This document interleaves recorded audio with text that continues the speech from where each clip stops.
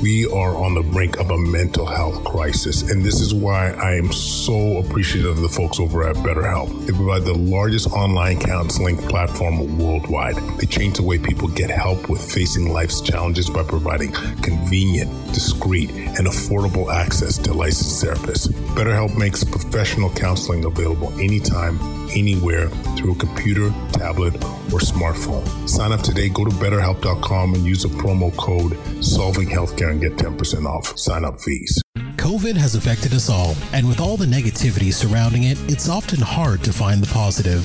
One of the blessings it has given us is the opportunity to build an avenue for creating change, starting right here in our community. Discussing topics that affect us most, such as racism in healthcare, maintaining a positive mindset, creating change, the importance of advocacy, and the many lessons we have all learned from COVID.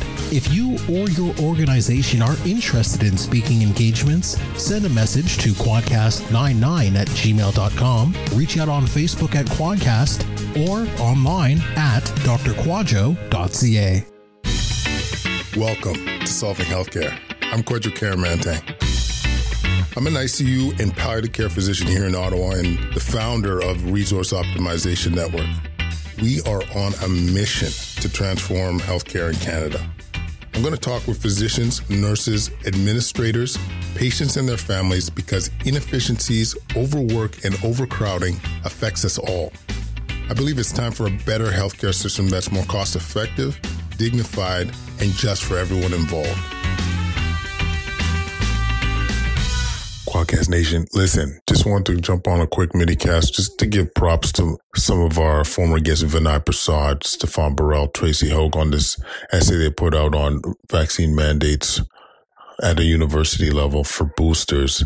This is really important to me because it's becoming more conventional and mainstream to talk about the cost benefit of some of our mandates, right? Like, basically, in this essay, they illustrate what the risks are of being hospitalized from COVID-19 as a young adult versus the risk of having significant myocarditis. And, you know, the more the data comes out, boostering at this stage, a mandated booster, is a net harm for our youth. Yes, I'm going to say it again. Mandating boostering, based on this paper, would create more of a net harm. And so we got to ask ourselves, what are we doing? Let the data speak for itself, yo. It shouldn't be about policy. It shouldn't be about politics. It shouldn't be about what's polarizing or whatnot. It should be about truth, data, and what's best for our youth. Like, leave them alone. Like, okay, first of all, we're talking about net harm. Second of all, when you even talk about the education, there's a lot of, you heard me say, racialized community members that are vaccine hesitant. And so for them not to be able to have in-person learning because they weren't boosted, not that they didn't get a first or second dose, not even considering the fact that they've already had Omicron, but to get that third dose so you could be allowed to be on campus, what message are we sending? What is the value here? What are we trying to do? Like, let's take a step back and ask ourselves, what's the overall goal? Overall goal back in the day was to protect our hospitals. Well, we're not getting inundated with COVID admissions now because of vaccines, hybrid immunity, less virulent variant at this time. So what are we trying to achieve? Teach people a lesson? Reduce transmission? We know that the vaccines aren't stopping transmission. So let the data speak for itself. Let the kids be kids, and let's not implement policies that are going to harm them. If you're 19 on campus and you want to get boosted, absolutely, you should have that right. No one's saying it shouldn't be allowed. I'm saying mandating them for them to have in-person learning when we have a less virulent variant, when we have hybrid immunity, when many of the kids have been vaccinated already, when we know it doesn't stop transmission. Straight up, does not make sense to me. And it's time that we promote common sense instead of freaking a couple loudmouths on Twitter that have lost their mind. I'm not going to mention any names, but just go to all the doctors that are now trustees in Ottawa, whether they're child psychiatrists out west, whether your initials are DF, and you used to be on the science table when you had many conflicts of interest. Like, let's stop listening to the extreme, the polarizing extremists.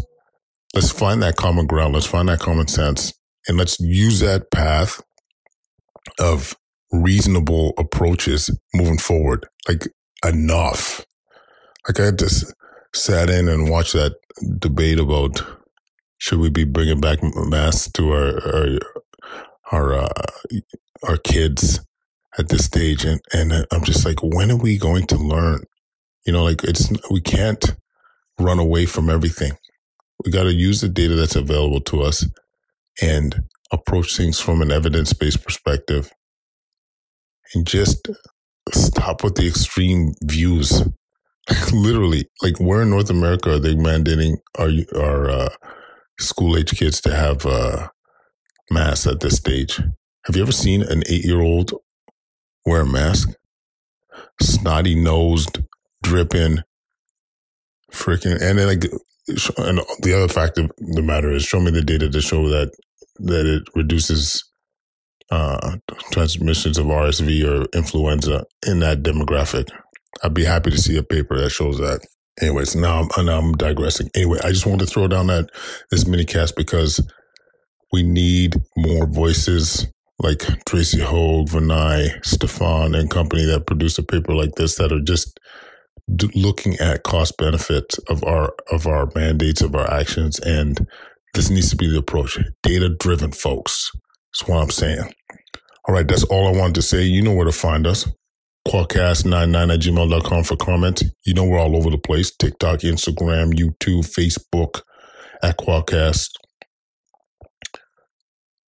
Check out Solving Wellness. Y'all gonna love this. Check out our new initiative for perimenopausal health, prospermenopause.ca. And you know what we're doing.